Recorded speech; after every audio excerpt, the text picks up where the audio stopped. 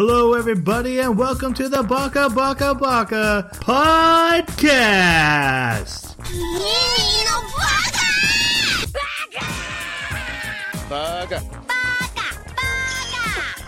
Baka. It's amazing how every time you open your mouth, you prove you're an idiot. Hello, everybody, and welcome to Baka Baka Baka. We are an anime podcast. Every 2 weeks, we watch an anime. We talk about it on this podcast. We turn the discussion over to you in our comment section. We like to pretend we're a book club. We are not, because we watch TV. We watch some great animes. We watch some bad animes, and we'll soon discuss what this one was it's in our subject title bar.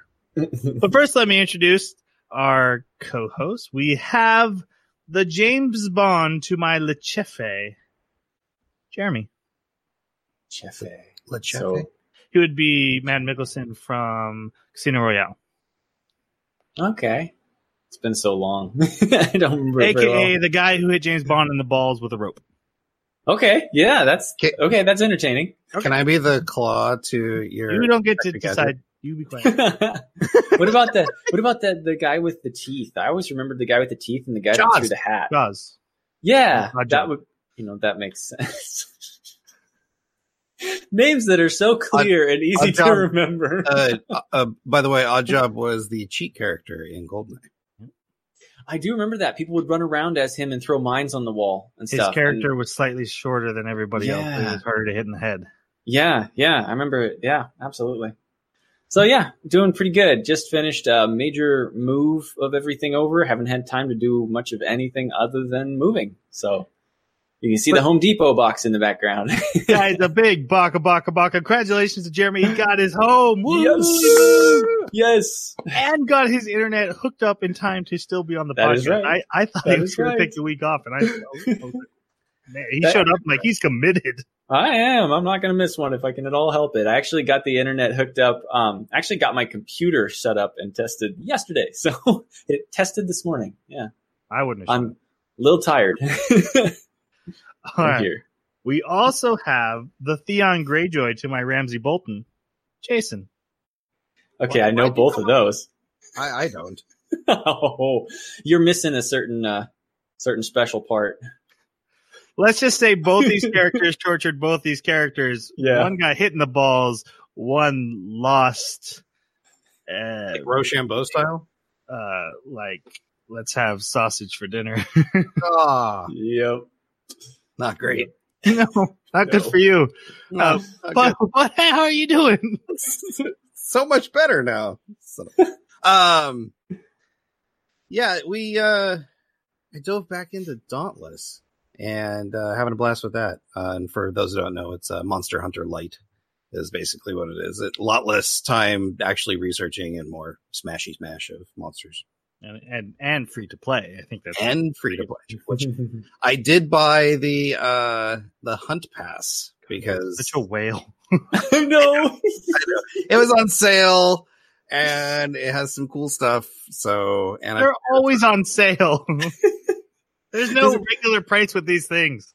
So has it given you a satisfactory advantage? I mean, for what you paid, do you think you got your money's worth? Because I know we played quite a bit free. There's one time mechanic that is completely optional that did help. Past that is like a bunch of cosmetics and like in-game stuff for crafting the potions that it really didn't help that much. But for games I do free to play that I invest a lot of time into and I feel is a decent value, I will kick money to them. Just out of support, right? Said the whale. My name is Troy, and I actually started that Amazon show Good Omens.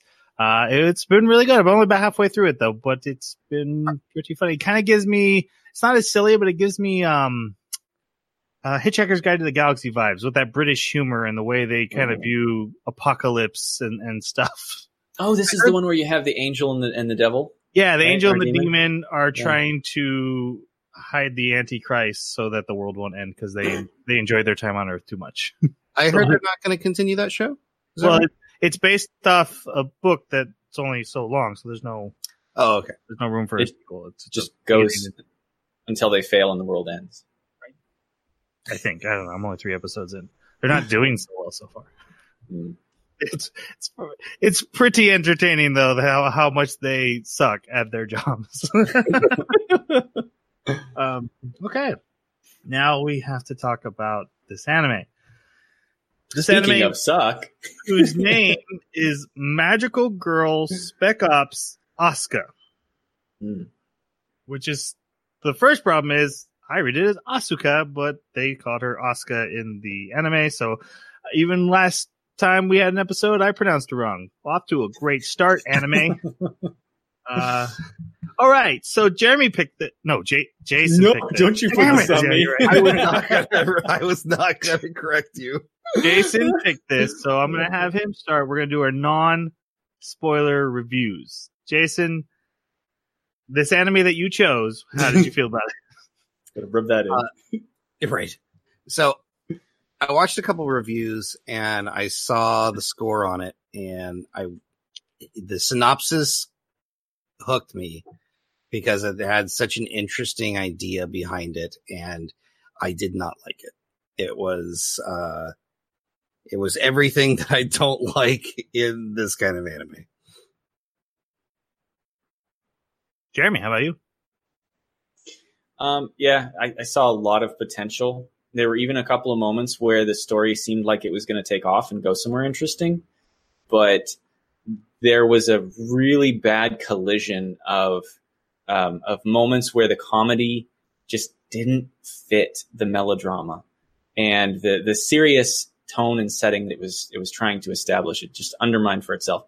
I remembered that there was a long time ago, it was Orson Scott Card, yeah, and he was talking to I don't know, somebody who was going to fund his next book or something, and he had an idea and he wanted to go with this idea, but it was very complex and he hadn't had a lot of experience yet. And the person that he was speaking to told him, you need to just try other things. Don't write this. Hang on to it. Come back to it when you're ready. And I think that's what this is. I think that this anime has a great potential, but the writing just isn't experienced enough. Or maybe I'm being too generous. Maybe it's that the writing has not a great intention. That comes through. Like, it doesn't necessarily want to tell a story that's so melodramatic and serious, but maybe wants to be a little bit smutty. So I don't know. It's not great. And I think it leans more towards that just from the outset of how the characters are drawn. Yeah, I agree. In a not as nice of way, I watched this and felt like a 13-year-old who thinks he's very deep and very mature wrote his concept of a dark magical girl anime, and that's what we got. Like, there's gore in it that's gratuitous and non-plot serving. There's sexuality that's very much the same. There's drama that's very much the same. Like, there's so many things that are just there to be there from what I saw. Check all the boxes. There's definitely some cool ideas in it. Magical girl and, post-war and post-battle, but also like becoming the next level of weaponry in the world. Cool ideas. And some cool visuals. Like there was some creatures that was like, that's legitimately scary looking. Some body horror that there's actually this really intense scene. I was like, this is really cool. And then they went even farther and ruined it. And we'll get to that. So, like I said, if you like this, I'm not trying to insult anyone. As I was watching, I'm like, this is what I would have written at 13-year-old thinking I was really, really cool. Mm-hmm. Like, I love seeing big boobs and when people get their arms cut off, that's really cool too. So I'm going to have it both in this one scene. Yeah. I think that's the experience thing I was trying to describe, but that's a perfect description for it. Yep. We didn't know, but we should have given this very much a mature content warning. Yes, very much so. Yeah. I think the idea that I was hoping to see was actually laid out in one of the later scenes,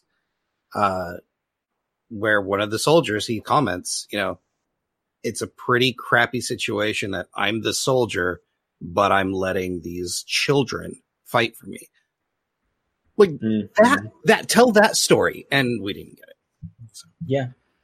I would have even enjoyed the story before, like when there were 9 of them, before there became 5. I would have enjoyed that. It would have been like Claymore. Yeah. Yeah. Anyways. Claymore's one of the things I'm very into. Like, this could be done better. Okay. Yes. Opening and closing songs. What'd you guys think? I like the opening. It was, again, it was the tone of the anime I was hoping to watch and didn't get. And the ending was pretty forgettable for me. I'm in the same boat. I actually don't remember the ending this time. I'm trying to remember. Yeah. The opening was fine. I don't think I even skipped either of them. I skipped over the ending a couple times trying to see if there was another scene. The ending was so bad, I can't remember. Yeah. It's almost as bad as lines like, she's so sad she went insane. Don't make it. We'll get there. That's all like right. Padme saying she's so sad she died. She's so sad she died. The real medical condition. Yes. Broken heart syndrome. That's true. It's an actual diagnosis. BHF. No. I take it back. Okay. Let's go into our spoiler section and really tear this thing anew. So, by the way, if you really like this, we are probably not going to be nice to it. This is as close as I've ever been to being offended. And I'm usually the guy who's like, but everything has value. And maybe this just isn't us. And that's how we try to look at things. And when I watched this, I was pretty upset. Yeah. I was mad. I finished the last episode and I was mad. And then I did our notes for tonight for recording. And I got mad again. So good luck to us. Here we go. Spoiler section. We start the anime with a giant cuddly caterpillar looking thing attacking the city. And we meet our main character, Asuka, who then transforms into a magical girl to fight it. This is a flash forward into the anime? Because this is also at the ending scene? Or does she just fight another caterpillar in the same spot? It's not clear. Okay. Yeah. So this is a good time to talk about our main character, Asuka. What'd you guys think of her? She's our magical girl, kind of got promoted to leader due to everyone else dying in the war. Now has, I'm retired. Yeah. I wish I had remembered what she said exactly, but it was something like, I've done so much fighting in middle school. I've done enough fighting in middle school for my entire lifetime or something like that. And I remember hearing that. I had to write it down because it was so bad. So what'd you guys think of her? She was okay as a main character protagonist. And actually, a lot of the actions and decisions she made kind of made sense for the moment. Like, strung together in a story, it's very incoherent, but like in that moment, of every moment, it felt semi-believable. And she was actually one of the few characters that you could go along with in this story. But, past that, she was a little too stoic, just like, yeah. For grumpy's sake. Exactly. I kind of found her to be a little bit boring and confusing sometimes, just in the way that she, as her story would unfold, it started with her being very competent, but like you say, grumpy and stoic and everything, but not wanting to participate. And then you start to find out, oh no, she's the leader. She's a leader. And then you're like, wait, no, she's not the leader. She's kind of had to be the leader, but doesn't want to be. Like, what is she? Who's actually helping her when she goes into her PTSD moments, that don't last very long? And so as a character, she was interesting, but kind of not really interesting. That's not the right word. She was kind of bland, but she was present. Like, I don't know. I was really bored with her. Yeah, bland is probably the word that came to my mind the most. I kept trying to be like, okay, but what's her arc? What is she trying to learn here? Like, she doesn't feel like she can have friends. No, she's pretty cool with friends. Like, pretty off the bat, she's like, yeah, let's be friends. And then I need to protect my friends. But I don't understand what she had to like overcome in the final episodes, and maybe Yeah, it they're was saving it for later. accepting that she was a magic girl weapon for the military. See, and that's the part that I have the hardest time understanding, because like you'd think that in the big war that took place 3 years ago, she would have understood that she was a weapon for the military to protect humanity, you know? Her truth is that her fighting was always going to hurt the people around her. True. Yeah, like the way that a hero will try to hide their identity to protect their loved ones. Which is nonsensical, because in every situation, every time she decides she's not going to fight, people get hurt. But how does that make like if her truth is like, I need to accept that I'm just a weapon? That's a horrible theme to run on. No, she accepts that she's dangerous, but I think her truth is, when I fight, the people I care about get hurt. That's her truth? That's what she needs to accept to reach her actualization? Yeah, because she finally overcomes that truth and joins back up with the M unit. Does she overcome the truth or the lie? You don't overcome the truth. You overcome your lie to get to the truth. Well, that is her lie. Okay. So okay. Lie. The lie is that if she fights, the people around her get hurt. Yes. So her truth was her fighting is the only way to keep people safe. Correct. Yep. Yeah. Especially those she cares about. I think it does make sense. Like looking back at it now, like it does make sense in a sort of like the pieces are there. They just don't really fit together very well. Like you can mash them together. They like the simple fact that like, why does she have that lie? Well, we are provided that when we get the scene of her history and that people close to her did die. And so you could see how that would undermine her and be like, I can't protect anybody because I can't protect those closest to me. I can see how the lie would develop. But it doesn't seem to have a nice coherent arc. It seems to be a very clumsy arc. It was reinforced with both of her high school, in the war, she lost, 5 of her comrades. One of them died in her arms. But then it was reinforced when both of her classmates ended up having horrific situations happen to them. And she's like, look, every time I'm in battle, my friends get hurt. Unfortunately, she doesn't realize, that if she wasn't there, her friends would have died. Yeah, because they were getting in trouble without her being present. And often, like, it had nothing to do with her whatsoever. Like, it was just the place and time. They were unlucky. Yep. Okay. I guess a lot of depth there, Troy. Yeah, I guess I believe you. You don't like it? I don't care enough to argue it. Fair enough. Troy gets a turn. So this anime, we kind of get some history. There was basically an invasion by what looks like teddy bears, basically magical death monsters that came into Earth. And so in a spirit realm, creatures came to help us. And they're like, hey, we can teach you how to make magic girls. And so we did, and we fought a giant war. We get a flashback to that war where the 5 of the original 11 are left. 9? Was it 9? Yeah. So only 4 died? 9. Yeah, 9. Only 4 died.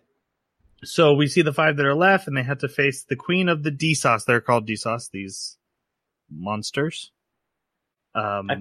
Interesting. In the dub, it was the queen. In the sub, I could have sworn it was the king. Yeah, they called the lava monster a queen many times. Queen.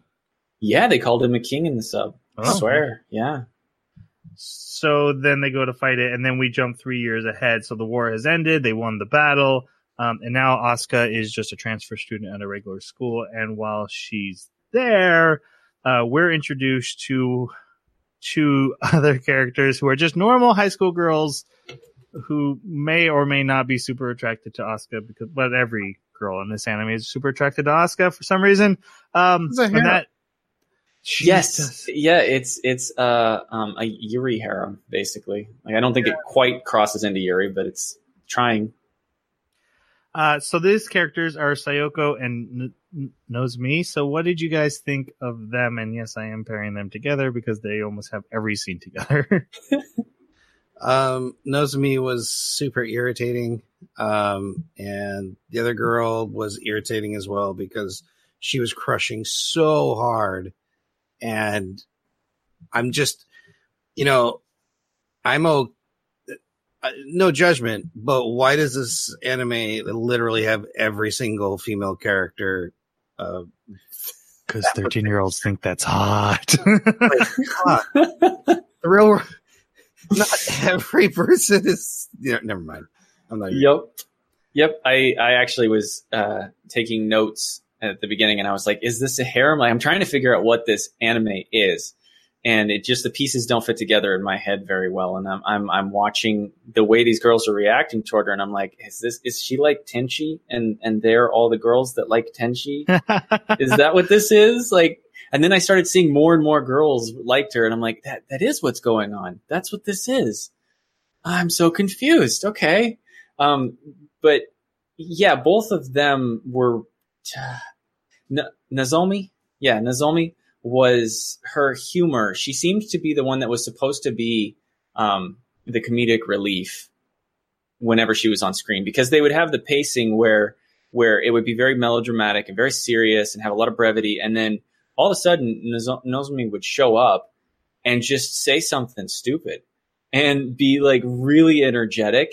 And I think that had you cut those parts and put them in their own anime in a different genre, they're great. They would have been fantastic. She would have fit perfectly in a different world. But the tone this anime was trying to set, and really I think that its primary tone was the melodramatic one. It wanted to really play on PTSD and develop that idea and see where it would go with the magical girl theme. And the humor just undermined it so bad. And so I really didn't like Nozomi for that reason. And the other one was just like, I don't know, every time she's on the screen, I'm just like, get off the screen. You're not contributing anything. You're just there to gasp and like be self-conscious. It's so boring and annoying. Just move on. Show me something interesting. So I found Sayoko pretty unimportant to anything going on. Like I kept wondering why she's there, and I'll explain that a little bit more. But I actually really liked Nozomi because at least she had an exuberant personality. When she came on screen, she was very unique to every other character. I liked the jokes she was making, but I do 100% agree with Jeremy. They didn't fit into this anime, and that became very apparent after the first few episodes. But like the pool scene, her jokes I thought were funny in that microcosm of just that scene. My biggest issue with them is that this is as close as we get to stand-ins for the audience, and they never are explained anything about the world. And matter of fact, we don't really get a stand-in for the audience. When we watch Release the Spice, which is a very similar, we are magic girls doing, secret special ops work. We had a character who got introduced to that world and had to learn everything so we could catch up. And everyone here is just like JSDF, M Squad, war, blah, blah, blah, conference. And I'm like, I have no idea what any of you are talking about. Could someone please explain what is going on? I'm trying to take notes. I don't know what's happening. That's a magic item. Was that important? Do I need to know about magic item? And because of that, it feels stupid when a character walks in and is like, do you guys know what this is? And everyone's like, yep. He's like, well, I'm going to say it out loud anyway. And I'm like, man, you just really needed a character who was joining this for the first time that needed this all explained so it would flow a little better. And you have them right here. And it clearly is hinting these girls could become magical girls at some point. I kept waiting for that to happen. But they didn't do that. And so these girls are never the audience surrogate. And they are just new characters who don't really get to interact with the world at all. They also have really poor design. Compared to, there's 4 dead magical girls that have fantastic designs. They're interesting looking, thematic for wherever they're from, right? And they spent a lot of time developing those characters' designs, making them look cool. I even thought that the one that looks like she's the fist fighter looked like Nozomi. And I thought for a long time that was not a magical girl from the past, but Nozomi in the future. I was wrong. I actually didn't like. I liked most of Magical Girls design except for Asuka's. Hers was. I was like, even her regular character design. I'm like, that's just a really bland, big-eyed, straight hair. Like she didn't seem anything special. And I was willing to be forgiving about the animation. The animation in this anime is awful. Yeah, like straight up bad, and Yeah. it almost is visual novel-esque, as in like these freeze frame scenes with very little movement. Almost like it's trying to be faithful to a light novel or a manga, and it's just bad, all of it. And Asuka's face, like I'm used to anime girls with large eyes, but dang, Asuka's takes up at least 58% of her face. She has like a double iris thing going on. Yeah, it's So so much weird. Yeah, I really don't like the way that they did her eyes, and they also did Francine's that way. And yeah, don't like that eye design. I did notice that like a lot of the characters had very different eye designs. I thought they're usually not that different within an anime. You don't see such drastically different designs. I liked the difference, the distinctness, but nothing else. and literally, you cannot be a female in this anime without a double D. Like, it's just... Well, not an important female. I mean, you could be... Well, even the non-important ones, even the ones Yoko running down the street, it's like, what? And ordinarily, I don't think it would bother me, but I don't know. This anime doesn't do a good job with them. I guess is the only way I can think. Like it's blatantly using them very obviously. It's not subtle at all. There's no subtlety. And with your earlier point, it just doesn't fit the tone. I'm all for like, hey, let's have a busty anime girl anime.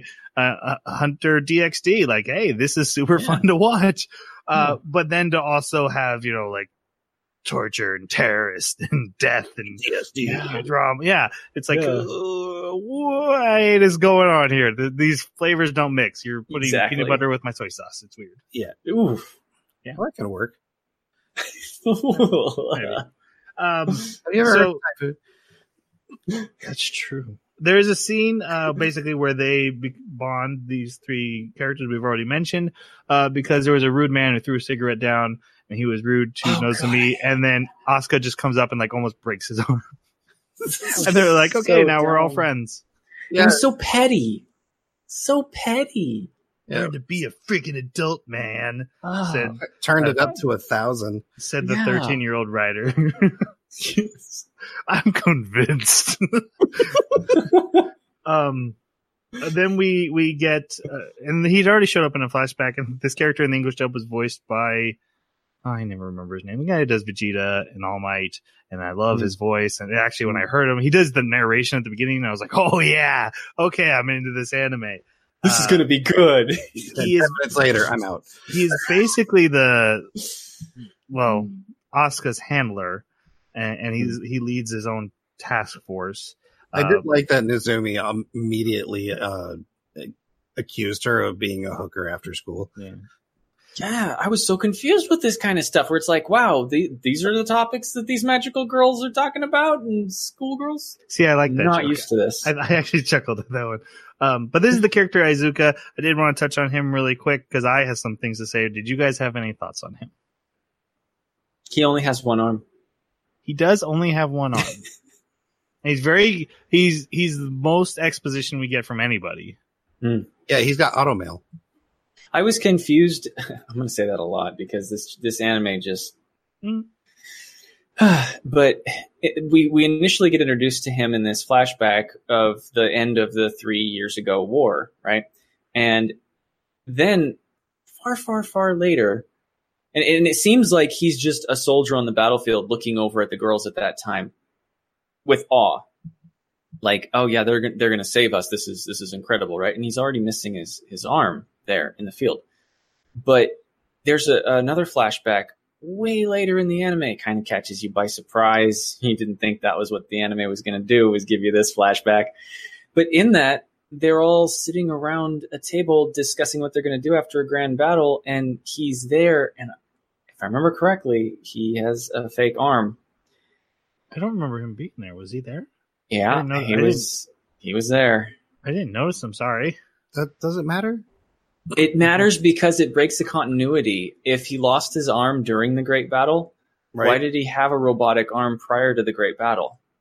Maybe it was his stump that was bloody. That would be that's what it was. If that's legit. That's a very funny like artist error. Like I'm so used to drawing him with a robot arm, I just put a robot arm on him again. That would be. I mean, maybe I'm remembering wrong, but I think that's what I remembered. My big issue with this character, and again, he's voiced by one of my favorite voice actors, so I was into him at first. But when I was thinking back on this anime, as little as I tried to do that, they do some heinous acts in his tactical scheme, especially concerning a character we haven't talked about yet. And he's condoning it. He's in charge of this operation. He knows it's happening, but yet he's also the character who's like, these are just children after all. Screw you. You have a 13-year-old chained in your basement being tortured. You don't get to play the morality card. You're a monster and you're helping them be monsters. You cannot have this much clarity all of a sudden. I was so frustrated. It's like, you are doing horrible things and you are pushing these 13-year-olds. There's a theme in here about like, if we're using children as weapons, are we the monsters? And they try to make this character be like, I'm aware of this, and he's not. All I remember from him is I just kept calling him Captain Exposition because he did exactly what you were talking about. He's like, he would say something and like, are you aware? And they're like, yeah, no, we're fine. Okay, well, I'm going to spend the next 5 minutes explaining its history and why we have to go through this. It's like, okay. It didn't come across that strongly in the sub. He wasn't as much. Every time he walked into that coffee shop and they were all there, it was like, oh, it's exposition time. The bad one is when he explained the random bridges. He's like, you guys know what these are? And everyone's like, yep. And he's like, all right, I'm going to tell you anyway. He literally said that in the dub. Well, it almost sounds like they were trying to be more comedic about it with their dubbing. Comedy has no place in this anime. Yeah, you're right. I didn't get that feeling at all. I was also really frustrated with his scenes when he's just standing in the war room with the generals and everything's going to hell. And they're like, well, we lose. I'm like, what? Yep. Because this is the realistic view of what a war room looks like. Yeah. Back in it, boys. Basically, when he shows up to talk to her, he's like, "Hey, join my new team," and she's like, "I'm retired." And I said, after I watched this first episode, I walked around for the rest of the day just going, "I'm retired." But we get a flashback, and also this anime does not do a good job of announcing this flashback, because I thought Asuka then went home to her parents, and there's two D-Sauce just sitting in her living room, and she's like, "Hey, where's my parents? Give them back." And they're like, "We're totally going to give them back. Don't worry about it. In pieces. Peace out. We gone." And she's like, "I will do anything you ask." And they're like, "No, screw you. Just send you a foot. You can't stop exactly. us." What's in the box? I actually thought this was a really cool scene because I was like, "Oh, that's intense." Once I realized it was a flashback and what it was, I'm like, that's a really cool thing. It's kind of weird that they didn't take her up on her offer. They just did this just to be mean. That there was no like strategy or tactic behind this. Like we could control a magic girl. Yeah, well, like how neat would that have been like, they actually do send like the hand, right? But the parents are still alive and they're using them as bait or blackmail for her, to not rejoin the military, right? Or to, just play good, or, they would force her into some bad situation later. Or she's the reason 4 people died because she was, corrupted by these D-Sauce. Right. And that would have been interesting. I was hoping that she went home after this encounter with him and this is what happened. Like she was expecting to go home to her parents.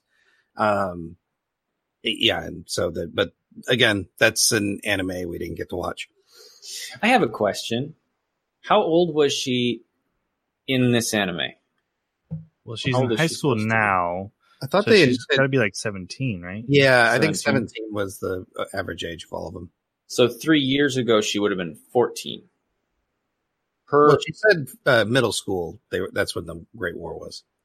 Right. So, 17 minus 3 would be 14. So And she had some. She hasn't changed since 14, and at 14 she was as developed. I don't understand. Do you think the art department was thinking that much? They should have. This is your responsibility when you're going to tell a story that spans 3 years. You know, you got to be consistent with your character development. They were developed. Right, There's even a point where one of the girls says, Sure, I guess I think these are getting bigger. And she's like, what is this anime? All right, we're going to keep going. The end of this episode, we see an armor car get robbed. It was transporting a prisoner. The terrorists come and rescue him. And they decided, let's just start shooting civilians to cause a distraction, because that's how that works. That's worked every time. Sayoko ends up literally being there when this happens, and Asuka then jumps in and goes Magic Girl to save her. Dismembers, cuts the prisoner at the ankles. Literally cuts a dude into pieces. Yeah, that's a little overboard. Which. So our minisode next week is going to be about gore, and because I was going to talk about it tonight, and I thought, well, let's just push off to the minisode. I think something like that can serve a purpose. I think it can be fine in an anime like this. It's just like Jeremy's pointed out, there's so many different tones that all of a sudden you see people falling off their feet when their feet are still there. It's like, wait, that is that what we're watching? I didn't know what we were watching. That feels out of place. Well, and I thought it was a neat representation of her power level, right? Like compared to normal human in a quick succession, this dude is ribbons, right? Like that's neat, but you're absolutely right about the tone. It's like, wait, I thought it was a comedy. Oh, wait, no, it's horror. Oh no, it's a harem. It's a harem. What are we watching? Yep. We get a quick scene of one of the other magic girls on a mission. This is the American, and we were going to talk about her in when she gets a bigger episode, in episode 6. But she finds a tortured prisoner, and then this magic cube shrinks on them and traps them and crushes them. And so this, I want to say though, but we'll talk about her character. Like I said, this mystery that starts here, it's a much better story than the rest of this anime. Guys, make this story about a magic girl who's investigating mysterious deaths by terrorists. Also, these are the worst terrorists ever. Yeah, it was. Yeah. What do they want? We never find out.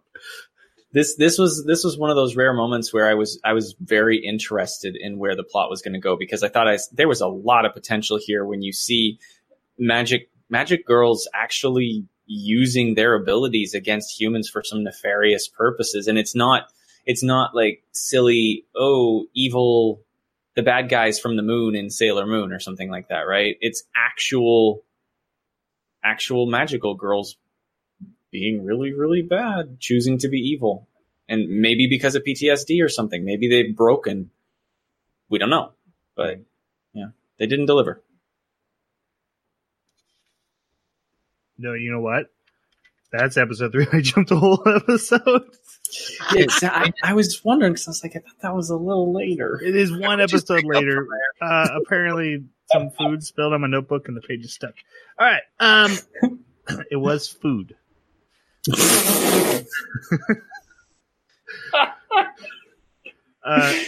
Izuka asks Asuka to join his team again after yelling at her about using her powers, and she's like, literally no one can tell it's me. Like, we have powers that make it so you can't tell who I am. Who gives a crap if I decide to use my powers in public? He's like, oh, okay, you want to join my team? She's like, no, I'm retired. We do learn that Nozomi's father is now in one of the cops interrogating the terrorist that was captured, who now has no feet, and so he's involved in the plot as well. That's going to come into play later. I have no feet. Eventually there's another DSOS attack, and Asuka learns that her old friend Kurumi is fighting there, and she's like, Kurumi was our support character. Why would she be fighting? I'm going to go help her. So we go and meet Kurumi. Let's talk about Kurumi. I don't want I mean, we have to. to. I don't want to talk about Kurumi. She's a horrible character. Okay, there's a lot of interesting potential with Kurumi in the sense that she's got her own baggage. She's, the sandbag everybody beat on when, they were bullying on her and everything. But for some reason, she also happens to be one of those rare girls that has magical talent, and it happens to be restorative magical talent. And all of these things just don't fit. Character. Yes. And she gets a great nurse outfit. I think the most frustrating part about her, even in her existence in this anime, is she instantly represents no consequences to any of the actions from here on out. When someone loses a limb, she puts it back on. When someone becomes emotionally scarred, she fixes it. It's just, I hated this character with a passion. There was just no reason for her. Mm-hmm. Yeah, I really think that some of the things that she did, had they been left undone, this story could have been very interesting to see how the characters would have played off of each other. But yeah, you're right. She completely undermined all that. Not only do I 100% agree with what Jason just said, because if you're going to have that level of gore, that, again, talk about this in our minisode, but you're basically saying there's high stakes in this. This is for tension. But if I can just put your arm back on or remove the memory of that happening, the tension's now gone, but now I still have to watch an arm come off. Mm-hmm. Gore for gore's sake. Right, which I'm not into. Also, this character commits torture. And I'm not going to get into the moral implications of torture in the real world, but in storytelling language, when you watch a character do torture, that's a villain. It's automatic. Hey, I'm watching someone torture someone. Even if they're torturing a bad guy, it's a villain. And you can play with it. 24 did a great job of for the higher, the greater good, he did an unmoral torture scene. And that would be interesting, but we don't really get that. She's literally just taking a 15-year-old girl and torturing her until she breaks her mind. And yet I'm all supposed to root for this character. I thought she was 100% going to become a villain, because I'm like, this girl Cray, and she's going to become a villain, and that's cool. Okay, I'm ready for that. And they're like, nope, this is super duper good character. No, she isn't. She's horrible. She's a villain. What? I'm not going to root for her anymore. And also, everyone knows what she's doing in that basement. That's just part of the base. She's not sneaking off with these characters. They all suck. This is sanctioned by the main head dude. It's okay. That's what I was saying earlier. Yeah. Also, she enjoys the torture. Yep. She makes it very clear at one point. She says, I always think about Red Scorpion, and then performs her torture. And the way that the scenes play out for the torture as well, they're almost like glamour shots. It's like the torture scenes are glamorized shots where they're like, okay, now there's an Iron Maiden and she's in that. Okay, now she's got things under her nails. Different things like that, right? Where it's like, why are you showing us flashes of these images? There's even one where she's torture spanking someone. What is this? And even when someone isn't necessarily there's no reason to restrain them in a particular way. You know that they're going to Kurumi's basement because they get restrained in some strange, uncomfortable way that exposes all their vulnerabilities. Yes, there's a sexuality to the torture that is really disgusting. This is probably what offended me, the torture scene. Then we'll get to them. But that is actually where I got offended. And I don't get offended, but I was like, you can't have a good character committing immoral torture and then ask me to still root for them. That you just can't do that. It is storytelling language that between creators and audience that, hey, if you're watching a character commit sadistic torture, that's automatically a villain. That's just how storytelling works. You cannot break that rule unless you set it up and work around it. Like I said, there's ways to play with it, but you can't just do it and be like, you guys are cool with that, right? Everyone's cool because we saw boobs. and what's the one thing they've been preaching at us this entire anime? These are children.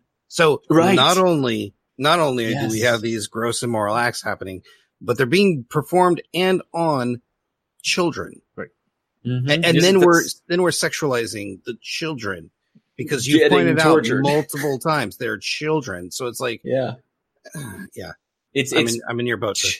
Yeah, it's too many layers. The characters become psychopathic. Right. And I thought, like I said, Kurumi has a psychopathic layer. I was like, okay, I'm into that because she's like, I was on the hero side. Literally, all my trauma has warped my brain, and I'm a bad person who just happens to be on the good side. And that was eventually going to come to fruition, where Asuka was going to have to fight her best friend and their PTSD would kind of have to battle each other almost. That was a cool concept. That's not what we get. Kurumi's like, no, I'm part of this team and I'm here to support you. And everyone's like, yay, be part of our group hug. I'm like, no, she's so scary. Yeah. Instead, they all stand by as people get wheeled away in these weird, sexual, exposed, vulnerable positions. Also, her powers are scary as hell. Like, that would be a character, person I'd be afraid because like one stab and she got you. Especially because she loves to emphasize how that needle and the concoction that she uses, it heightens all your senses, both pain and pleasure. And you're like, I know what this anime is now. I get it. I understand. It's not anime. I've seen enough late night Japanese TV to know. That's right. I do want to say, so in the scene when we meet her, she's fighting this D-Sauce by herself. She hits it with an injection of acid, and its entire flesh gets all bubbly and stuff, and it's really creepy and scary looking. I thought this was a really cool design of one of the creatures. I was like, okay, that's really cool to see. So I will give him kudos for that. But basically, she gets her butt kicked because she's not a fighter, but Asuka saves her, and they have a little powwow on the swings where she's like, you broke your promise and you're a horrible person, you know that, but I still love you. And then the next day she's like, I'm in your school now. And they're like, well, that's weird. She's like, no, it's not weird at all. See, this is literally setting up for a villain. Yeah. Like what you described right there is super Stalker. Best friend villain. Yeah. Yeah, evil Suderi. And there's even a point where like she's meeting the other friends. She's meeting Sayoko and Nozomi, and she's like, what have you guys done with her? And I'm like, oh, jealous. Everything I thought was going to happen, like, oh man, she's going to kidnap Nozomi and torture her. But that happens to Nozomi, but not from this character. I'm like, wait, I'm confused. Everything I feel like you're setting up, you just kind of throw away and leave dangling and then feel it's incomplete and bad. Yeah. Yeah. You just described this anime. Yeah, I did. Yeah. Okay, so then the Mia thing happens with the cube, the prisoner in the cube. And then, like I said, Kayumi meets everybody. They have a workout session, which is really funny because later they tell people they're friends with people at gym. And I'm like, wait, you guys, your school has a gym and you use it and they know you use it. That's a horrible lie. And who is buddies with people they only see when they go to work out? Yeah. Like, they decide. Oh, go ahead. Not good logic. That's all I was going to say. We meet M Squad, but no one's really important enough to introduce. So they're just a team of who they look like teenagers too, but I assume they're adults and they're trained in magical combat. Right? Trained in magical combat. Also, they can't make more magic girls because it seems everyone else can, and the government's like, no, we only have these 5. Well, that's the thing is that there's even a conversation later where she says like, yeah, there's 30 and that's probably the upper limit, or maybe there's 300 and that could be the lower limit. And I'm just like, you don't know, like you haven't fleshed your own world out well enough. Either that or this character doesn't know. The government's like, we need these 5 more than anything or we're all screwed. But also there's a way to make them, and we're not going to do that. Because it's illegal. But the person who makes them even comes and visits. Like, yeah, the general should be able to make them legally. They can't replenish their stock. That's a horrible word. Reserve, I guess I should say. You would think that once one enemy is gone, right? So once the Disas monsters are gone, what are the magical girls there to fight? Well, rogue or renegade magical girls. And you would think that the general would be more than happy to make more, because she certainly loves her magical girls. So, yeah, I don't understand why they don't either. Okay. So we meet the story demands it. Oh, that's why. That's right. That's right. Pool episode. Then we get the pool scene. So there's lots of boobs and butts. I want to see children. Yes. I want to see a pitch meeting of this. Right. At least they're high school girls. In most anime, they're middle school girls. Yeah, fair enough. Yes. Yes. Sayoko goes up on the high dive and jumps off to kind of get over her fear because she's been kind of freaking out ever since she got stuck in that attack. I didn't care. Yeah, this is a big moment for her that doesn't really matter. Yeah. I feel like she's going to matter a bunch later. I think she's the magical girl of mass destruction they're trying to create later. The bad guys are trying to make, but we never really dive into that yet. What is that storyline? Like, they mentioned it 2 or 3 times, and then it's just gone. Like, and they yeah. I like the phrase "magical girl of mass destruction." That's fun to say. That is funny. Is that like a weapon of mass destruction? At the end of this, Nozomi gets abducted, and it just looks like 2 rockets, though. So Nozomi's abducted, and it's not because of being friends with a magical girl. It's because her father is that cop, and they're trying to get that guy back, the guy that was captured. Revenge. So, and then this ends up being a trap for something else. So, how do they even know that this torturer has their guy? Like, he's just a guy in the police station. Like, what makes him special? His own family doesn't even know what he does for work. Well, no, that wouldn't explain it. Because I'm pretty sure the main bad guy is one of the Magical 9. Well, of course. It's just short Francine. It's Francine, right? It's Francine. But that doesn't. She wouldn't know. It's not like the Magical Girls know who the cops are working the cases, so that doesn't make sense either. But I want to call out. So we need to talk about Abigail. But before we do, this scene starts with she's sitting in a restaurant with her, and they're grilling meat on one of those grills on the table. And as far as like the torture scenes in this one I thought was really well done and effective when she's just cutting the meat and like the implication of what it could be. Like, this could be you. Like, look how easily I just go through bone and flesh and cooking. Are you going to eat this? Are we going to eat?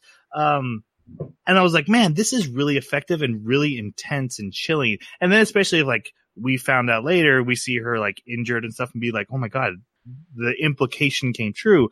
That would be really intense. But no, they decided to full on show the torture they put this girl through. and it just felt like it wasted the scene because the scene was so effective. I thought this is one of the best scenes in the entire anime because it was so effective. I was like, oh my God, I'm creeped out. That's so good foreshadowing and implication. But imagine if this was, God, what's her friggin' name? War Maiden? No, War Nurse? Kurumi. Kurumi. Yeah. Imagine if this was Kurumi in this scene. How much better that would have fit. Mm-hmm. Yeah. If they had followed that storyline, yeah. I think the reason it was so effective was because it was psychological. And the moment it passed from psychological to physical, it lost all the weight. It lost the weight because as an audience, you can participate with the psychological. You can have that suspense and that terror. But when they engage in the physical, I would think that it's kind of like a short burst of recognition, of sympathy.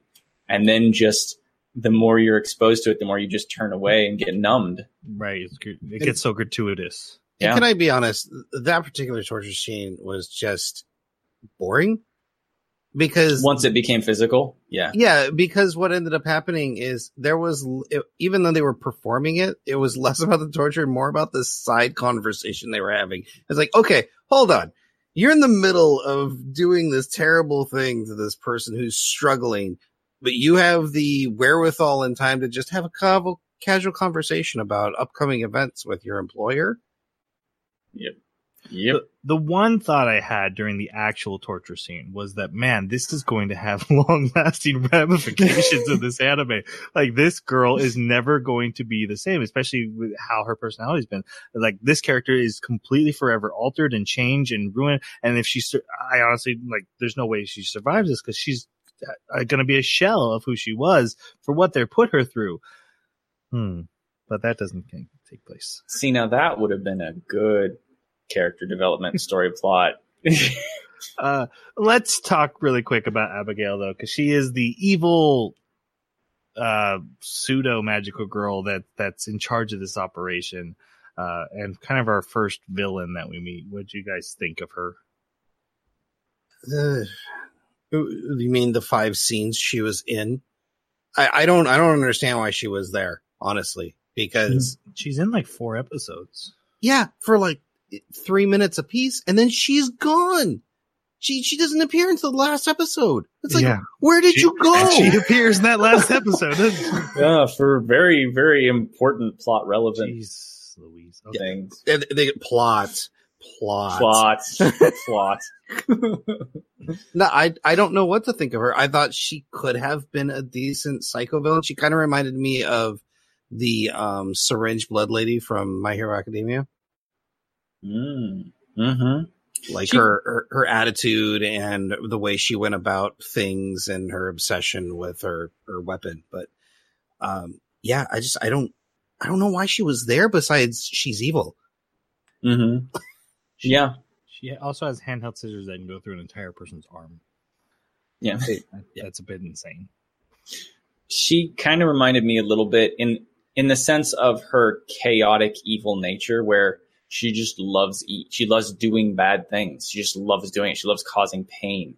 She reminded me a little bit of Mega Man from Recreators, but not in the intelligence level. Like this girl had, just in the sort of absolute joy of causing harm and causing pain.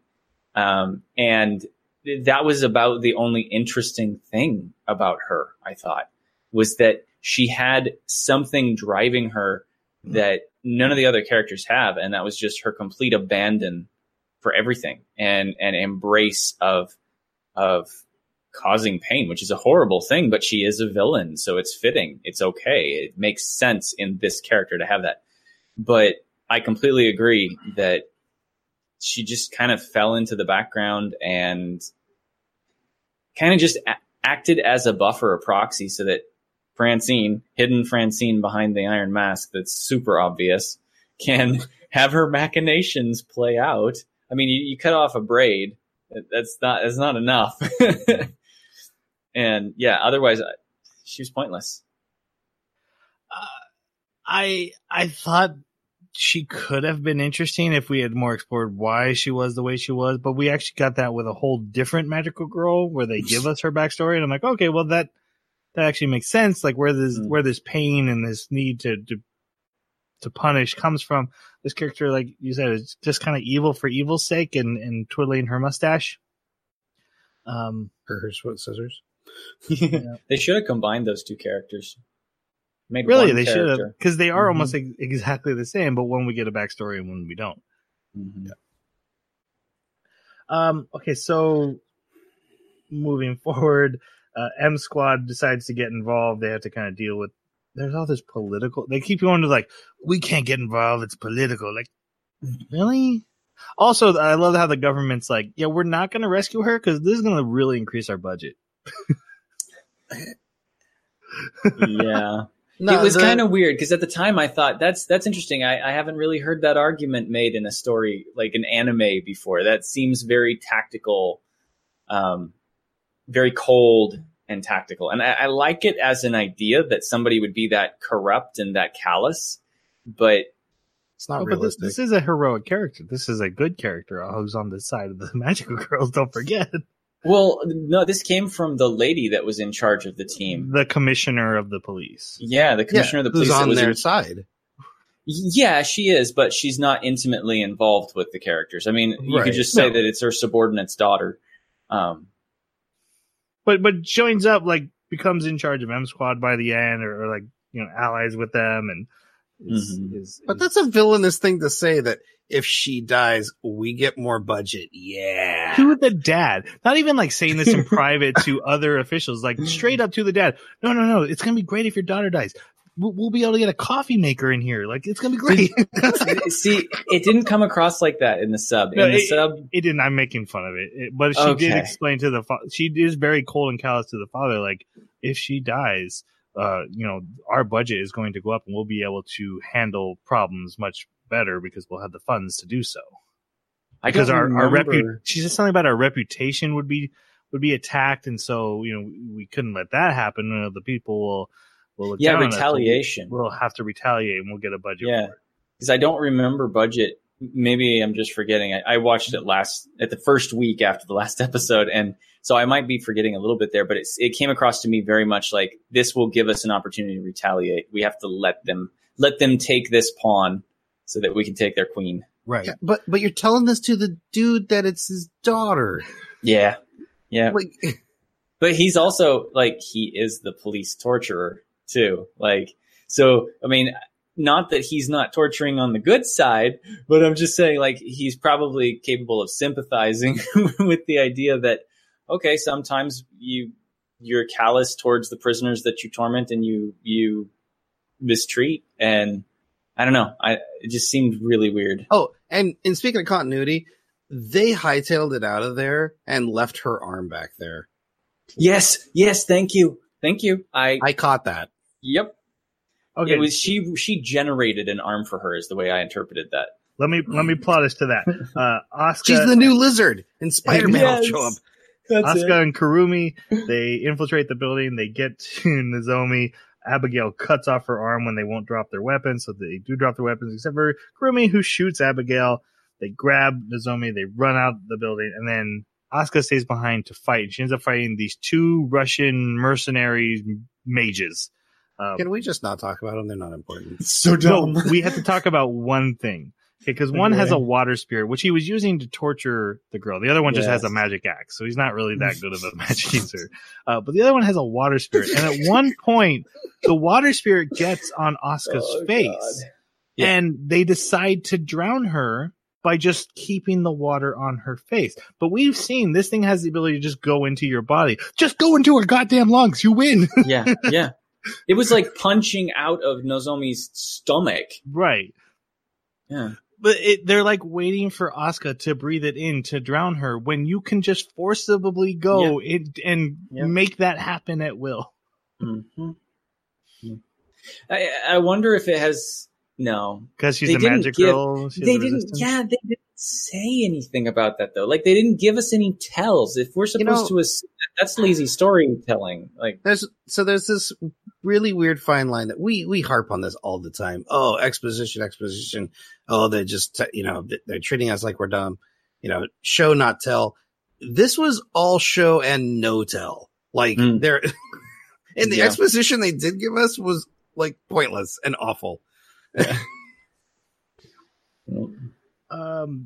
So Angela faces Kayumi after they get Nozomi out of there. So they reattach her arm, send her on an ambulance. So they have time for that. But then Angela and Kayumi starts fighting. M Squad shows up to help, and they actually end up pinning her down. And there's Kobu, who's like a little troll fairy for the bad guys, and Sachu, who is the little fairy for the magical girls. Sachu just comes up and hits Kobu with brass knuckles, just boom. Guys, I really like Sachu the cat, but I have no idea what his purpose is. Is he what gives them their powers? Is he supposed to hang around a specific Zero magic explanation. Girl? What? Yeah, he's just there because other magic girl shows have a small animal friend. Yeah, it was really weird because when I first saw him, I was like, "Oh, it's a cat." No, it's not a cat; it's a mouse. And there's only one thing that I've seen him do, and that is, other than pulling weapons out of his fairy, he is able to tap into Asuka's eyes and allow her to receive information from scanning, which later, for some reason, he has to tell her. She just doesn't just get it when he describes a vulnerability. He has to verbally communicate it with her. I don't know. Maybe he's just being efficient in case you didn't notice. Yeah, for us. It's for us. It's that exposition for us.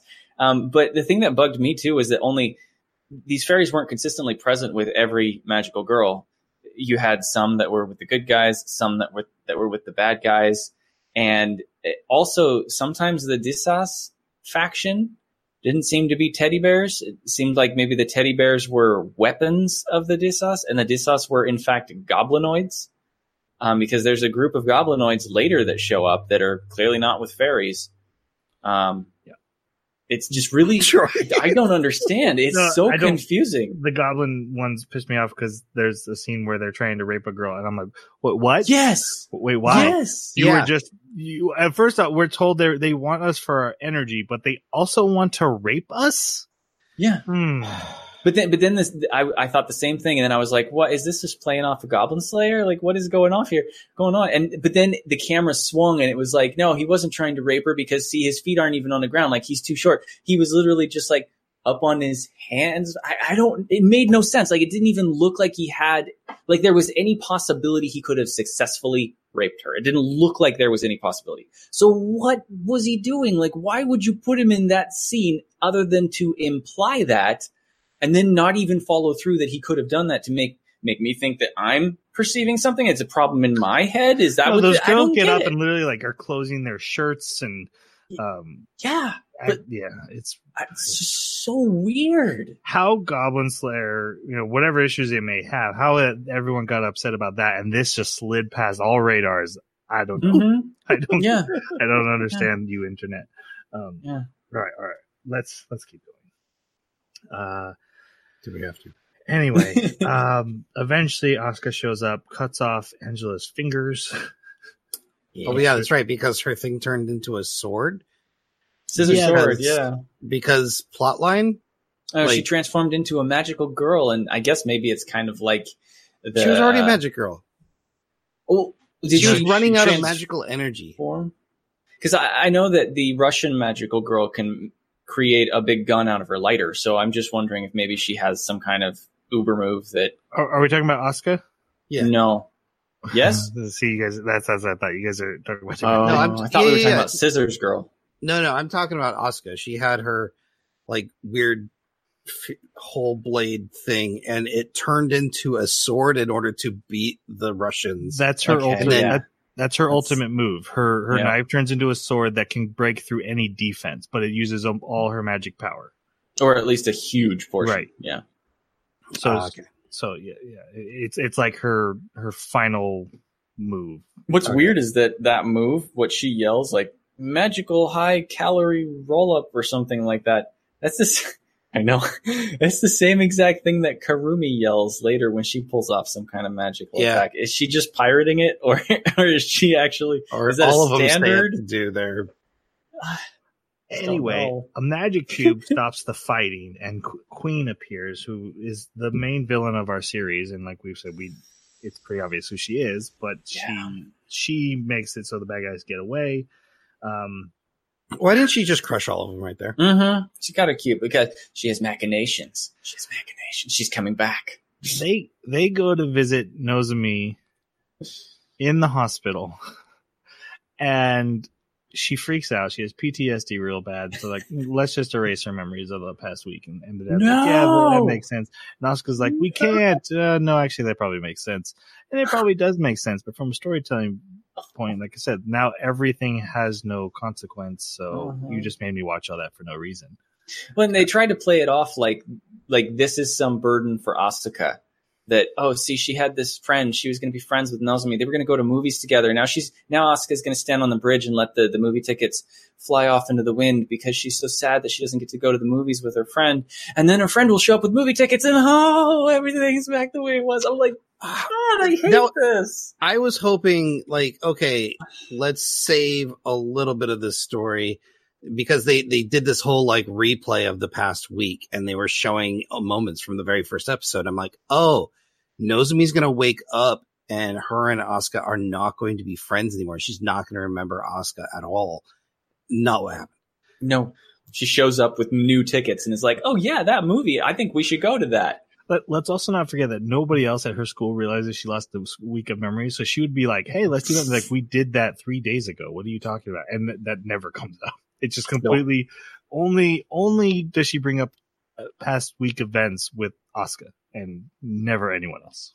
And only once. She doesn't bring it up again and it doesn't plague her. It doesn't bother her. I thought it was strange. I thought she brought up the pool and then she brings up the movie. She's like, let's go to the pool. I love going to the pool for the first time of the year. Yeah, but I don't think that's the same as bringing it up to discuss that something happened and you don't remember what it was. You've lost a week. I would think that that's a huge, mind for a character to suddenly start doubting everything and wonder, well, what happened and how did I forget it? And why is no one telling me? Yes. Guys, we can't steal other YouTubers' catchphrases. I know, he's awesome. He is pretty funny. Okay, now we come back to Mia, who is back on the case of the missing scientist and is looking for his brother now in Japan. So she's getting sent to Japan. She learns Asuka's back in. So it's a good time to talk about Mia, the Texan, whose special weapon, of course, is a gun. I liked her. I thought she was, again, another story thread that I really wish I would have seen that anime instead of this one. Her doing special ops operations against real terrorism in, I assume, the United States or somewhere else. Like, she's the one that seemed to take her job the most serious and also seemed to be the most specialized. Like, she honed her skills. She was a value asset to her team. And again, she was doing interesting things that I would have rather have seen.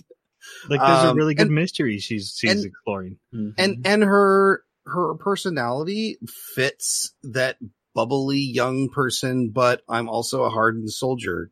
Like, it fit really well. She was probably the best designed character out of the bunch. That's exactly what I was thinking. She was the character that didn't seem to have some kind of major development flaw. I really liked this character. I liked her ability set. I liked how she used it. Like, she had essentially the ability to just have a see-through walls radar.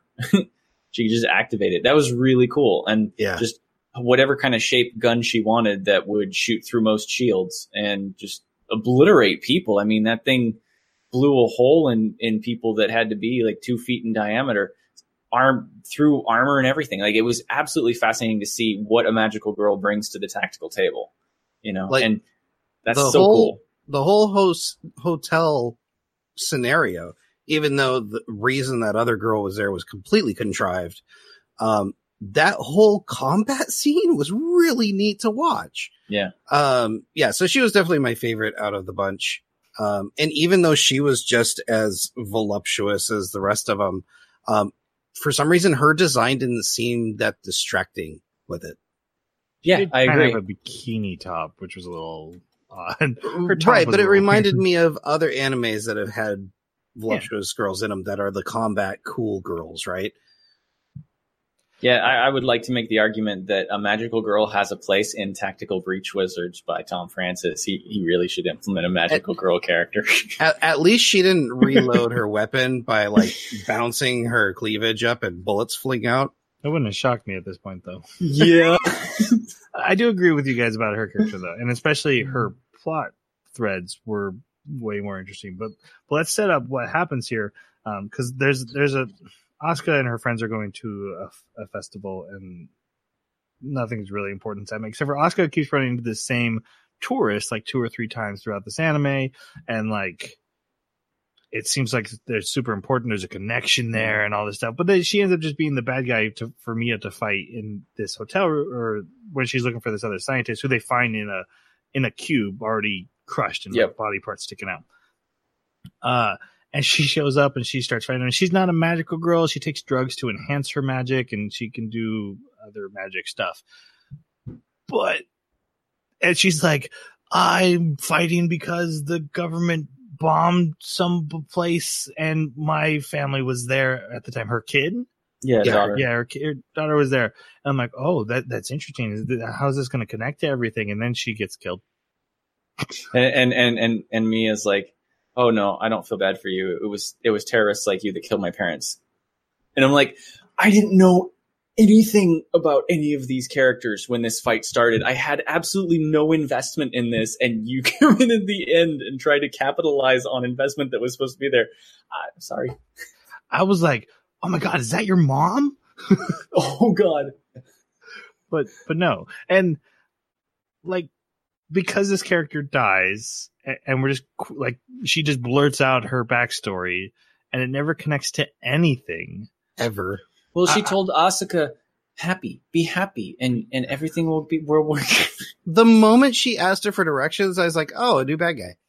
Like, she just had that look and drawn about her, and then she's laying there with rubble on her, and she's like, they're doing this dialogue, and Mia just goes, my parents were also killed. Bang, bang.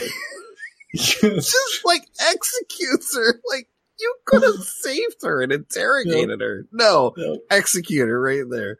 Yep. Well, you don't want to turn her over to Kurumi. Oh god. It's a better fate. God. It was mercy. It was a mercy healing. I do agree that this battle was really cool, and the fact that the magical girl's motto is like written on the mirror, and they're like, "Oh, you think that bad guy did?" And she's like, "No, only the magical girls knew that motto." They're like, "Oh, there's clues, there's plot threads. This is cool, and we're not coming back to it." I was just about to say, I love what they did with this. They just dropped it. Okay, then back into the main story. Asuka gets a welcome party from M Squad, even though she's been with them now for a couple episodes. They're sent on a mission, and this is where we learn about gates to the spirit realm, and there's only 2 permanent gates, but sometimes random gates just pop up, and then smugglers always seem to know where they are and use them. So one of them popped up. We have to go over and stop the smugglers, and they go, and it's the Russian mob, and they're literally selling people for magical weapons, and they don't get there in time to save the people, so the people just, bye. Sucks to be you guys. But they do get there in time to shoot all these Russian mobsters, and there's a little girl there who's again not a magic girl, but she is a maid, and she shoots huge fire explosions. Is there a difference between magic girls and mages? So it seemed like the mage just kind of got her power from the magical tool equipment. Oh, okay. I still think it uses like your internal magic power, but like if you're a magical girl, it's like you're Super Saiyan. Yeah, because Kurumi does talk about how there's so few girls that have the potential, they have the inner reservoirs to be able to be magical girls, and she's talking to this mage, so it doesn't apply. Outer reservoirs? That's right. That explains so much. Because this girl doesn't have those reservoirs. No. But even Geese says, like, we recognize a huge amount of magic potential in you, so we knew you could be a magic girl, so we did all this stuff to recruit you to a character later. So that does make sense. Mm-hmm. They cut off her arm. And I do offer to put it back on. One guy gets away with one of the magic items, and Tamara, who is sent from Russia to Japan, finds him, and he turns himself into a werewolf, and then she beats him, and then he kills himself. And she gets the magic item. What does she do with it? This never comes back. Okay. For a second, I was like, wait, is this the magic item from the end? That was the big thing, but no, because that was brought by the general. Yep. So this magic item we never come back to. I could have sworn I saw it in the final scenes, and I'm just wondering how in the world did it end up there. But never mind. Guys, thoughts on Tamara? Freak show. Jeremy, did she say anything cool in Russian? I didn't catch anything, no. Psychologically damaged is really the only thing I can think of when I see this girl. Dude, what is up with that sister thing, though? Yep. Yeah, that's... And what was the point of it as well? I mean, because we don't really get a lot of time with this character. That felt like set up for a season 2. Like, yeah. So I have a fundamental problem with Tamara, and that is... or Tamara, as I want to pronounce it. And that is that she thinks that Disas are cute and cuddly. No, I didn't get that. So she goes home at night and she hugs a big stuffed animal on her bed.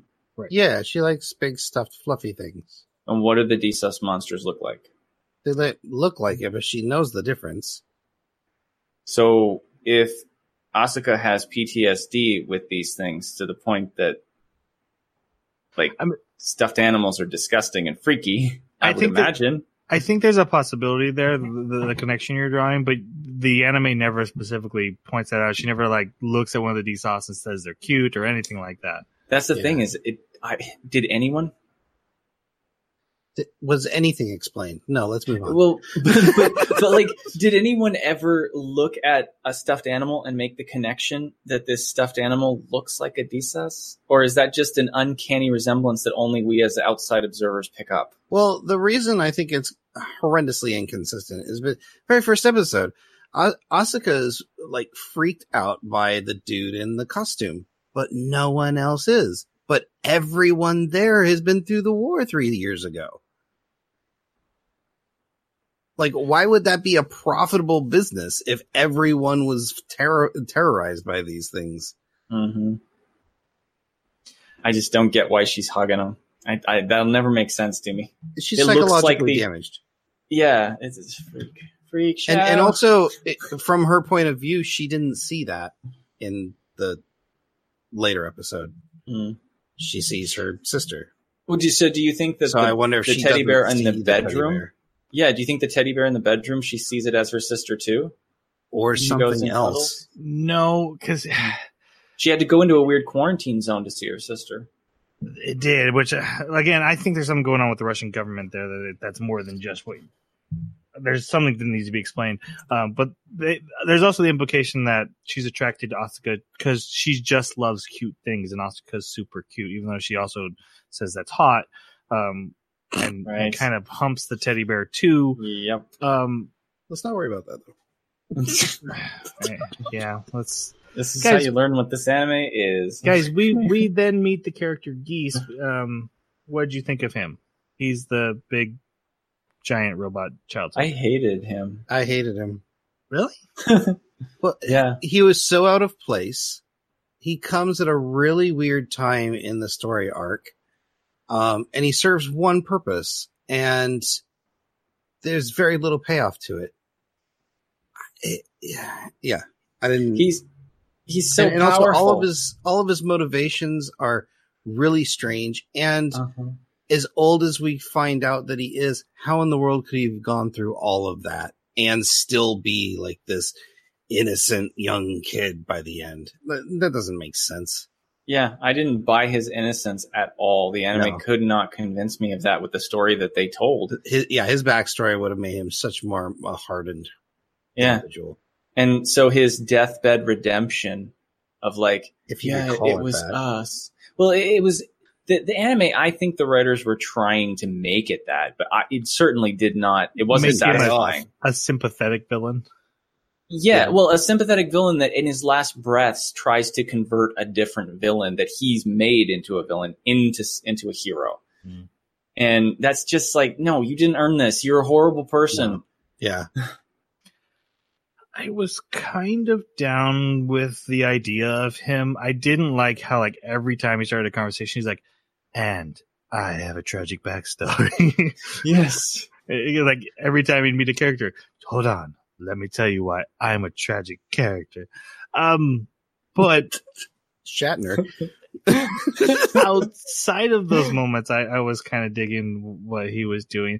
I had a thought because when he's telling his backstory once, he's like, they made me be a child soldier and I had to kill my family and rape my sister. And I'm like, you don't need to make us audience be part of that. You could just say kill my family and I'll get it.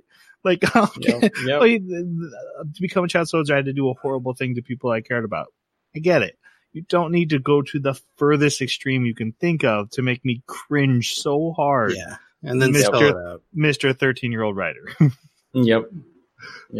Implication and subtlety goes so far, Mr. Sorry. Okay. You're going to get a hate tweet eventually. Yeah. Somehow this is going to get to the actual writers. Be like, I'm a 50-year-old man, you punk. Exactly. Well, you think like a 13. Often I do. That is actually true. So he's given a target to recruit, which we then come to in the next episode, where a man is trying to sell his wheelchair-bound daughter for prostitution. Underage, by the way. And the guy who runs the whorehouse, he's not even evil enough to do that. it's just, again, the tone just doesn't seem to fit. Like, this comes after scenes where the other characters are having moments of innocence. I don't remember the specifics, but I remember that the characters were getting along and they were just having like day-to-day activities. And then we jump to this scene where it's like, yeah, underage, wheelchair-ridden, one-legged girl, but she only needs a mouth, right? What is this? Right after this sequence is the beach part. Right. That's what yes, thank you. Thank you for context. It just, I don't get it. So the dad goes home and drinks and then starts to beat her to death for, existing. Yeah. Geese shows up, kills him, and is like, hey, I'm going to help you make you a magical girl, gives her a robot foot. This was so unbelievable because in majority situations where it's family hurting family like this, they never want to see their family member dead. They might want to see justice brought, maybe arrested, protection. They never want to see them dead. And the fact that there was so little consequence or reaction, there was just no reaction. There was no reaction to all of a sudden he picks him up by one hand and squeezes his skull into goo. And she's just like, yeah, I'll become a magic girl. Yeah. Yeah. At this point, yep. I don't know why you would expect that. Yeah. and I love you, Guy. I love you. Yeah, yeah, that's right. I'm forever loyal to you now. Yep. I'll do anything you say. However, compared to Abigail, I actually appreciated that they at least gave us a reason why this girl became a psycho evil magical girl. Even if it is pseudo contrived drama. Yeah. Yeah. Okay. Then we get the beach scene. So, more boobs and butts. Yep. Good pacing. And then Kayumi interrogating the little girl from the last episode. Yeah. No reason for this. That ends with a spanking. Yep. And what was one of the most effective so torture scenes in movie history? When Vader goes to torture Leia, we see the torture bot, and then the door closes. Yep. That was so much more effective than anything this anime had to offer. Yep. Yeah, the mystery out of it. What happened to all the other captive of the Tantive 4? Do you think they were just in the jail cells, like right next to it, and they all just ran past, jumped down the garbage chute, and blew up the Death Star with them still on there? Okay, we should go back to the anime. Yeah, it's been on my mind for a while. Hey, they'll make a movie to fix that plot hole. Right. I'm okay with that. I'd be fine. Yeah. Okay, so again, father-daughter murder, beating, beach scene, interrogation. And I just want to say, so Kurumi, after she does the torture, then gets to the beach and goes to sleep in Asuka's bed. And I was watching this, I'm like, I don't know a single woman in the world who goes to bed in a matching bra and panties, especially their bra on. Like I turned around, I'm like, that's not something women do, right? She's like, no, that's intensely uncomfortable. That would never happen. But hey, I thought the exact same thing. Like, those are the weirdest PJs ever. Okay. And also, where are your sheets? Yes. There's a major conference that's going to happen, but basically the people from the spirit realm are coming to visit. I absolutely love that they're like, we're having this major conference. We have gotten word that terrorists are going to attack it. Let's in no way change anything about our plans to do this conference because of that information. Should we delay? Should we move to the second location? Should we send defensive reinforcements? No, it'll probably be fine. Be fine. Yeah. And usually in stories like this, there's the character who's like, hey, this is a bad idea. We should do something. And then like some blowhard, no, we are fine. We have 3 magic girls. But no, everyone is okay with this. Everyone's like, terrorists are coming? Yeah, okay. We got this. No, yeah. What? Would they not? Of course they're coming. Okay. Asuka, who is the girl that was from earlier, she's now a magical girl working for Queen, who they call the brigade commander, but it is Queen. I'm pretty sure it's the same person. Yeah. Okay. So now she's a magical girl. Mia and Tamara join up with M Squad, so they're going to be at the conference too. The other girls at the beach learn CPR. There's a whole thing about that, which 100% thought like, oh, this is going to come into play. Someone's going to die and need CPR. And no. No, it was just there to get some awkward guffaws as the girls imagined kissing. But they're like, you're taking this so intensely and important, and I'm trying to learn. I was like, oh, this is gonna come back. This is no, that's not the message that came across at all. Those other girls were like, oh, you're like going way too far with this. It's like, hold on, why would you not take CPR seriously? Like, in what world where you're training to save someone's life, you don't take it seriously? I didn't get that line. Did not make sense. I didn't get the impression. Like, was this when Asuka was doing it, or when? Yeah, Asuka was doing it, and then there were just two random girls we'd never seen before. We're like, oh, you're like taking this way too far. You're taking this too seriously, or something like that. And I'm just like, don't forget, Nozomi and Sayoko don't even know what CPR is at 17 years old. They're like, what is a CPR? Is that something you watch movies on? Apparently, it's making out. Okay. So yeah, I don't even know why I mentioned that because it's not important. It just shows the horrible pacing. Geese brings the tragic backstory of Chisato, not Asuka, Chisato, is that she was like this karate student, and then these random drunk teens drove into her mom and her leg, and so Geese brings the drivers, those teens who barely got punished at all, and is like, hey, kill them, but you have to make it last. You can't kill them right away. You have to take 10 minutes or something to kill them all. And she does. Per person. And so that's her passing her test to join the team. These were the 4 human beings that were in the transaction at the random portal. Oh my gosh, they were. Mm-hmm. So who were are you 100% sure? Because it seemed like 100%. Spirit. Sorry, is Queen? They must be working with the DSOS 100%. Like she's on their team. That's what it seems like to me. Yeah. It's so weird. Yeah, especially since the DSOS are sometimes just things you throw out and they become a giant monster, and sometimes they're smart things that kidnap your parents and send them back in pieces. Yeah, exactly. And sometimes they're Cenobites that can use magic. Yep. Yeah.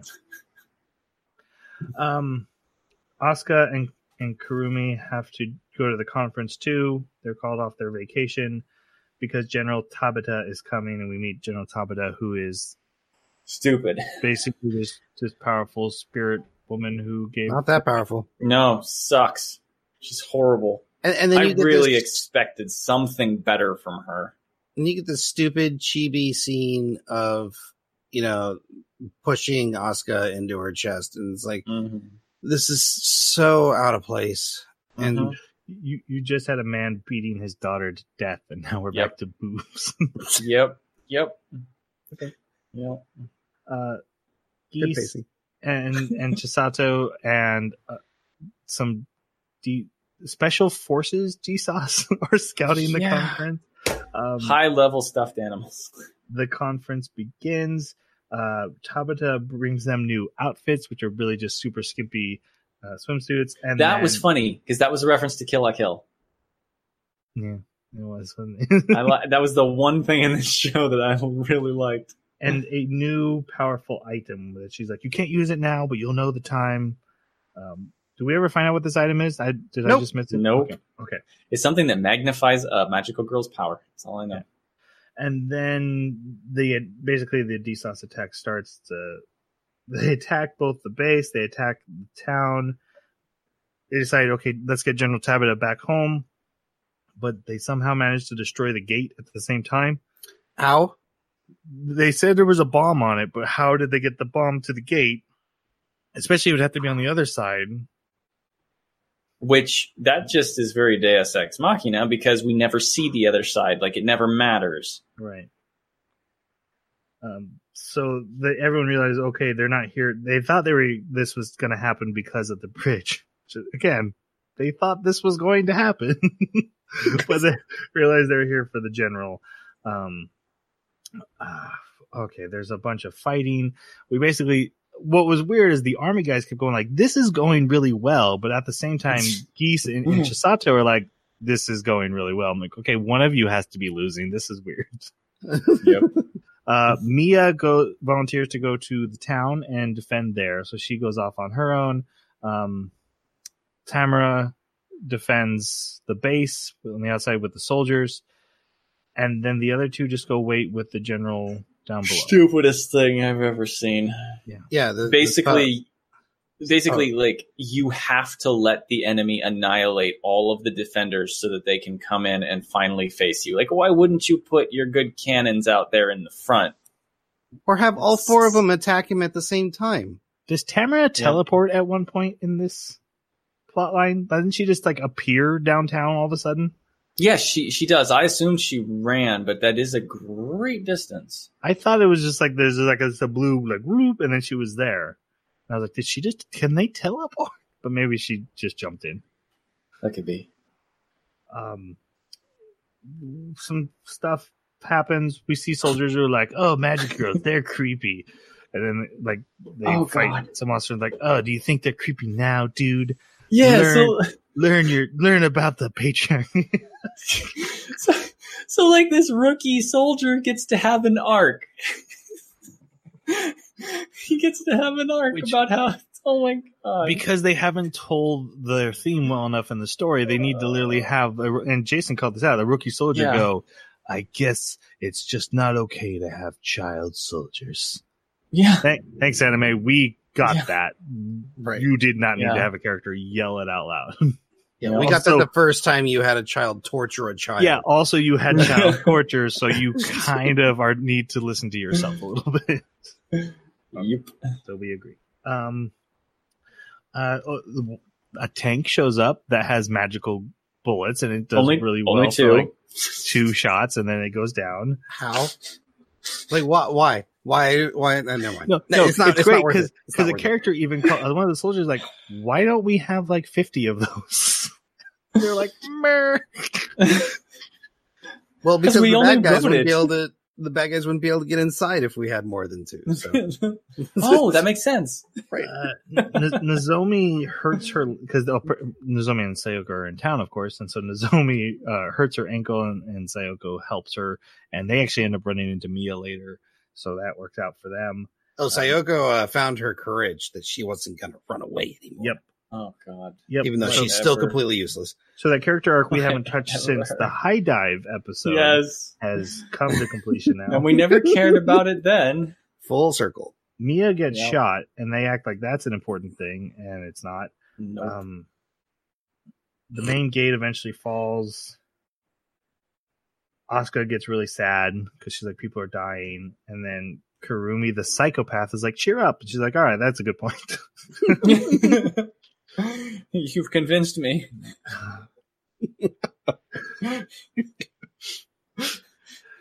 Geese and Chisato make it inside the vault with the gate, and Chisato takes on Kurumi, and they have a big fight. And Chisato's like, I know you think a whip is my power, but actually it's karate. And she beats the crap out of Kurumi. And at one point, Kurumi snaps, and I'm like, oh, hell, it's about to go off. No, she's still losing. Yes. But then that was weird. Yeah. Because it was like, oh, okay, she's about to let the crazy out. And then it just went back to normal fighting. And Kurumi ends up winning because she does a reversal at the right moment and manages to get, an injection. And which, it's the one thing I like about Kurumi is that, like, she has, like, this one move. If she gets you with, it's an automatic win for her, even if she's not a great fighter. Her little needle, and it's not just, like, it's whatever she wants it to be. It could be truth serum, memory eraser, acid. It's always the same color. It's always green, yep. Yeah, this is one of those things where like the anime seems to have subverted my expectations, but I don't know if I'm happy because I mean it is the trope that the character will always be like, "Oh, now you pissed me off, open my eyes wide, I'm coming at you." And to have her fail immediately after that is definitely a subversion of that trope, but it just kind of caught me off guard in a rather flat, sad way. Right. Like, you're even worse now. Like, you are such a bully torturer. You're so horrible. You can't do anything on your own power. Meanwhile, Asuka faces off against Geese after Sachu has a really cool moment where he frees her with a grenade he has, and then he starts dual wielding like Glocks. And these two spirits that had cat spirits that had made fun of him earlier are like, "Oh, look at that spirit. He's nothing." And Sachi comes in just like blasting heads off, and they're like, "He's so cool." And I'm like, what anime is that from? So, it was funny, but it didn't fit anything else that was going on. No. She gets her butt kicked by him until she realizes she needs to find his weak point, and then Sachu finds the weak point, and so she uses her sword, beat a defense attack. After losing an arm, she loses an arm. But again, I saw her stand up without an arm, and I'm like, hey, I bet you that's on in the next 20 minutes. There you go. Ta-da! That Safe bet. That no longer is a consequence in this anime. Thank you for establishing that. But so she does manage to break his magical juice inside of his armor. That's what it is. It's like, I know, but just you saying it. Like, it didn't hit me when I was watching it, but you just, like, explaining it in his magical juice. I couldn't help myself. But then he calls out, like, you have one hand and you just buried your sword into me. So, yeah, you broke my armor, but what are you going to do now? And then Asuka runs in with a rifle, and he's like, hey, remember that magic axe from earlier? I saved it. And she's Foreshadowing. like the power of Thor, and yes, God of War hits him. There you go. Hits him so hard, he literally the child and spine pop out of the armor. And okay. And then as he's dying, Chisato's like, I'm sorry I lost. He's like, I'm sorry, we're the ones who killed your mom, dude. Like, my bad. Anyone want to hear my sad story before I die? I was a child soldier. Just so everyone knows, I was a child soldier. I had a really sad life. Oh, and by the way, die. Yeah, they were all innocent. Yeah. And then Jeremy's favorite line that Kurumi says about Chisato as she lays on the ground. I can't remember it now. She's so sad she's going insane. Yes, yes. She's so sad her mind broke, or she's so sad she went insane, or something like that. Yeah, it's bad. And then they tie her up on this stone that bends her over for sexual gratification. Right. And wheel her off to be tortured. Tabata... I actually, I took a screenshot of this and sent it into the chat as like, this is the essence of this anime boiled down to one shot. It's just Chisato strapped over this big brick. And let's remember, she's a child. Yeah, exactly. Like this, and she's still why is she still in her magical girl form? Like, why isn't she reverted back to her regular clothes? Like they do that when they exit combat, right? So why did she her stay regular? Well, her regular clothes aren't sexy. So. Oh my God, that makes sense. Right. That's it. Okay. The Magic Girls reunite. They have a group hug. They're saluted as heroes. Tabita becomes a fairy because she got really badly injured, so now she has to take a fairy form. So she's super cute, and everyone loves her. And the evil queen receives the magic item that this was all actually about. It was the item that Tabata had brought. And it will never come about again. Well, not until season 2. And then... never again. And then everyone says goodbye.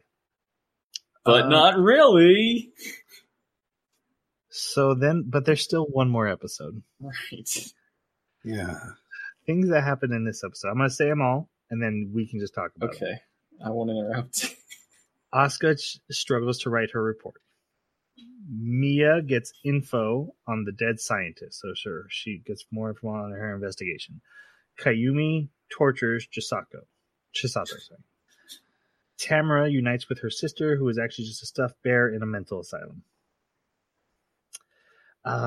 We meet Pepe, the other magical girl, and she's an assassin now. A mercenary. Whatever. And her boobs are growing bigger by the day. Yep, she's good. Yep, she's the one. Boobs now. She looks almost identical to the tourist from earlier. Yep. A week goes by. Nozomi makes everyone visit that maid cafe that's actually the base of M Squad. And now Chisato and Nozune work there. Okay. And then the JSDF join forces with M Squad. There's a sex scene. And then the bad guys are ready to start a war, and Asuka remembers all the magical girls that died. That is everything that happens in this episode. Any thoughts on this final episode? All right, so overall, I give this anime. No, I have one thing I want to say. As bad as the torture scene is, it's made even worse because Kurumi actually gives like an inspirational speech to Chisato.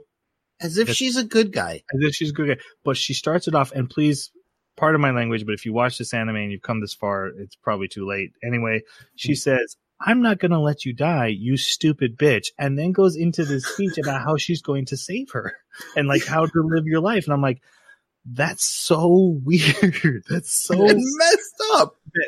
That fits with the themes and feelings of this anime just don't connect together. Mm-hmm. Yep, and it actually go on. Not only is this something like a diatribe by a villain, but if you are a heroine, you don't get to take the moral high ground and tell people how to live their life when you just got to not just torturing one person, but two people and having your torture victim on a leash. Yep. In bondage attire. While giving this speech of, "Oh, you can be a better person." You can be a better person. And not only that, her other torture victim in bondage attire on a dog leash on all fours also encourages Chisato that this is good and she'll improve from this, and that she's never felt, when she was working for the villains and when she was working for the bad guys, she was so stressed, and now she's so relaxed now that she's been tortured by Kurumi. I'm like, what are you trying to say, anime? This whole sequence made me sick. I felt sick. I bought it in the Spice anime where that younger girl was, converted to a good guy and worked in the cafe above. I bought that. Yep. This was just so wrong. Yep. That's the best word I can go with this. Because it's not a character like finding the seeing their moral values and the no talk jutsu of Naruto and like coming around to your way of thinking. This is literally you broke their mind and enslaved them to your side. Mm-hmm. And that's really messed up and not good for morals. I think we should finish. I think we should. Yeah. All right, let's go to our final reviews. Jason? Yeah. I give it a 2. It's a fairly low 2. The only reason I don't give it a 1 is there's so much potential for some really cool stories that I really would have rather watched than this anime. And it also brings up some really interesting ideas as far as this power dynamic with a well-loved anime trope. This just didn't do it. Between the weird tones and just the really bad storytelling and the animation was just wonky. It's a low 2 for me. Yeah, it's a 1 for me. I think this might be my second one. Not sure.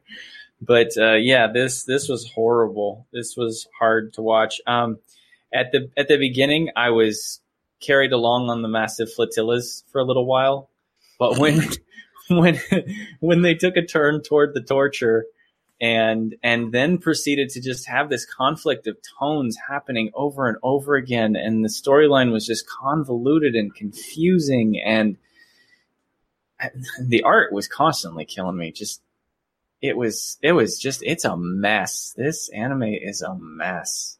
Love the concept. I love the idea. Execution, abysmal. 13-year-old Troy probably would have loved this anime, but old man Troy is giving it a 1. And I think I've bashed on it enough, so I won't add anything else. I'm sure there are people who like this. I looked up like on Twitter people's reactions. People really like, this is my jam, and I think a lot of people are attracted to the concept, and that might be enough to carry you through. And I get that, and you could enjoy the mix mash of elements, but not me. This is probably one of the first anime I regret watching for this podcast. Well, there's one other out there, but yeah, Kiss Diver. I enjoyed Kiss Diver enough. It was unique, at least. Yeah, I'll give it that. Okay. Turds can be unique. Our next anime is going to be Skullface Bookseller Honda-san, which is a comedy series. It is short episodes, like 11-minute episodes. That's just the way anime sometimes does their comedies. And so we're going to experiment and see how that fits and how it affects the flow of the podcast. But I think this has come highly recommended. I know Mother's Basement did a video on it once. So we're going to check it out and see. I'm wondering if we'll get the manga references. I'm a little worried we won't, but let's find out. Mm-hmm. I'm excited. And I am excited to see the comedy of, what do you do when customers want to buy erotic manga and you have to help them? Okay, so that's what we are watching next.